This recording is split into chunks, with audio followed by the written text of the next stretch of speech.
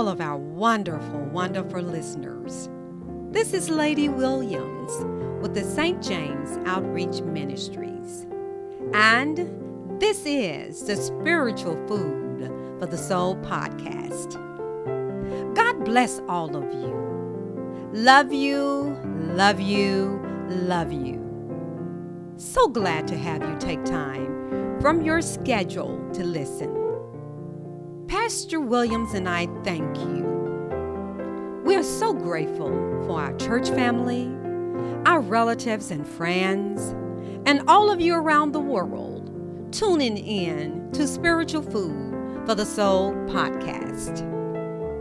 A podcast of truth, love, and inspiration.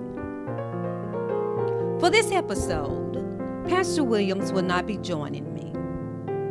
And as always, I enjoy hearing inspirational words from the man of God. For this episode, I'm going to do some reflecting on 2020 and 2021. You know, and I know, we have experienced and still are experiencing many challenges and painful losses and tragedies. We have gone through this for nearly 2 years, not only in America, but around the world. I want to do this to help us see our failures as a society and to learn from those failures. There is just too much division and anger in this world. Hoping that reflecting lead us to taking empowering actions.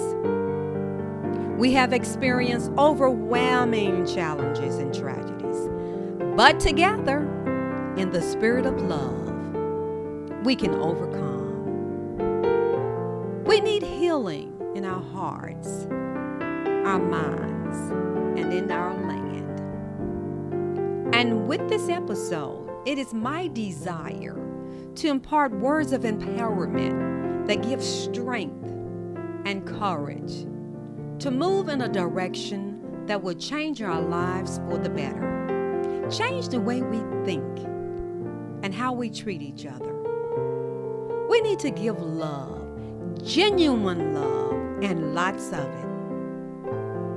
I want you right now, those of you who are listening, to do something for me. Take a moment and show some love by calling someone or texting someone to say, I love you. I know we are still social distancing and can't hug or embrace our loved ones, our neighbors, our friends, and others, but we can call or text or send a card or flowers to say, I love you. Take the time to go by a senior citizen facility or a nursing home facility and walk by the windows with a sign that say, I love you. Let's be creative and show some love. I love all of you. And you know what? You'll feel so much better. I feel better just saying that to you. Now, in reflecting, we know we have had major failures and continue to have them. But we don't have to stay stuck in failures. I want to share a quote with you by Nelson Mandela. It is dear to me. It is simple but yet powerful. And it says, the greatest glory in living lies not in never failing, but in rising every time we fail. I think it is time for us, as a collective body, a society, to rise to be better.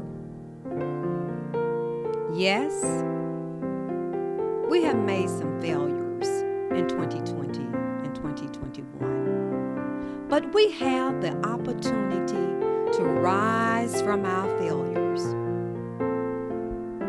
It is important to understand that failures and tragedies can bring out the worst or the good. But it is up to us as individuals and as a collective body to decide how we want to move forward, how we want to rise or grow from our failures and tragedies. What have we learned if we are to become better? What do we want to do to overcome? We have the opportunity. Do we want the worst or do we want the good? Let me talk about that for a minute. The worst and the good. And I want you to determine how we should go forward. Now just think about these questions with words that result in failure and words that result in overcoming to be better. Listen to me. Do we want hate, which is the worst? Or do we want to rise to love, which is the good? Do we want to hurt, which is the worst? Or do we want to rise to heal, which is the good? Do we want to condemn, which is the worst? Or do we want to rise to forgive, which is the good? Do we want war, which is the worst? Or do we want to rise to peace, which is the good? What does the worst ultimately do? The worst destroys life, but the good builds life. Let's look at some of our failures and tragedies in 2020 and 2021. We got to put down the weapon of hate and put on the armor of love. Look at what happened to us in 2020. We experienced tragedies of deaths. We cannot forget the lives of our African American brothers and sisters. We had the brutal, tragic deaths of several African Americans. We all know that these were senseless deaths. Let me remind you of three. Ahmaud Arbery, February 2020. Breonna Taylor, March 2020. George Floyd, I Can't Breathe, May 2020. We must not forget them and the others. The incidents sparked international protest against racism and police brutality. But in the wake of this mass call for change, my question to you, have we or will we rise to change? Dr. Martin Luther King Jr. said, I believe in an interview in 1966, I think that we've got to see that a riot is the language of the unheard. And he went on to explain his belief that America has failed to hear the plight of Black Americans. Yes, these deaths are a brutal mark against our country and are painful. But we must remember some of our greatest triumphs are from our struggles and tragedies. Yes, we cried together. We hurt together. We suffered together. And we prayed together. We know that hurt can cause us to become angry. And in becoming angry, we do things that are destructive. Destruction is never good because we all suffer. Their lives were our failures. Question to you: do we want to rise to heal, which is the good? Let's take a look at another major challenge in 2020. The presidential election.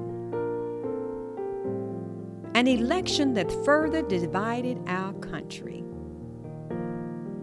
We all know that a major factor contributing to division was the widespread of election fraud and untruths, or just false statements. If we are to lead to change for the better, we must lead with integrity, courage, and purpose, and with heart. Yes, with heart. H-E-A-R-T.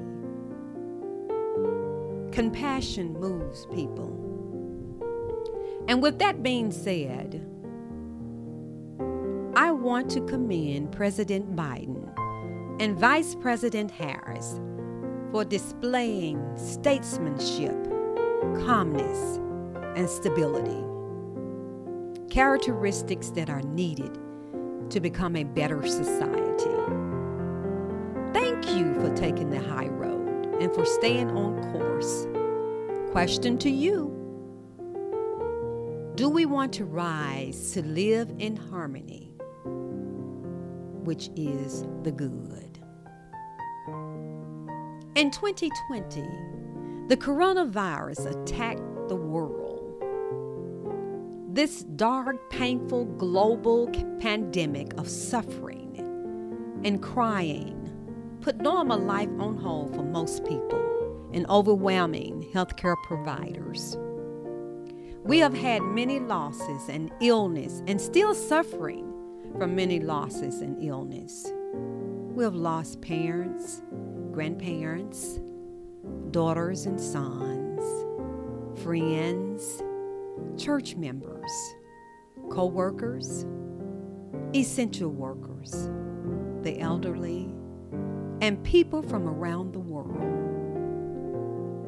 What is so hurting is that we cannot hold our loved one's hands and say goodbye when they leave us.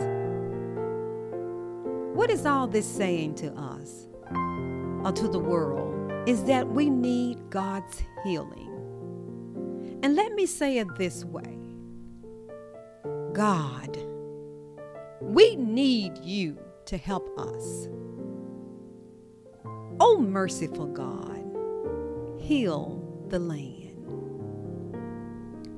Again, I want to commend President Biden and Vice President Harris for stepping to the forefront, as leaders should do, with a plan to try to control this virus. Thank you, Dr. Fauci and others, for moving forward in spite of opposition. Thank you to our physicians, healthcare workers, and essential workers for all you do. You are truly awesome. May God's blessings be upon you. In 2021, we had a Capitol insurrection where many people were injured, including police officers, and rioters vandalized the building for several hours. The insurrection was our failure. Destruction never wins, but building gives life. In 2021, the COVID vaccine became available. There's division with getting or not getting the vaccine. We are still losing lives. Do we want to continue to lose lives when we have the opportunity to get help? Do you want to protect yourself, your loved ones, and others? Question to you: do we want to rise to live, which is the good? You decide. Think about what I've said. We have so much to live for and so much to give for. We need each other.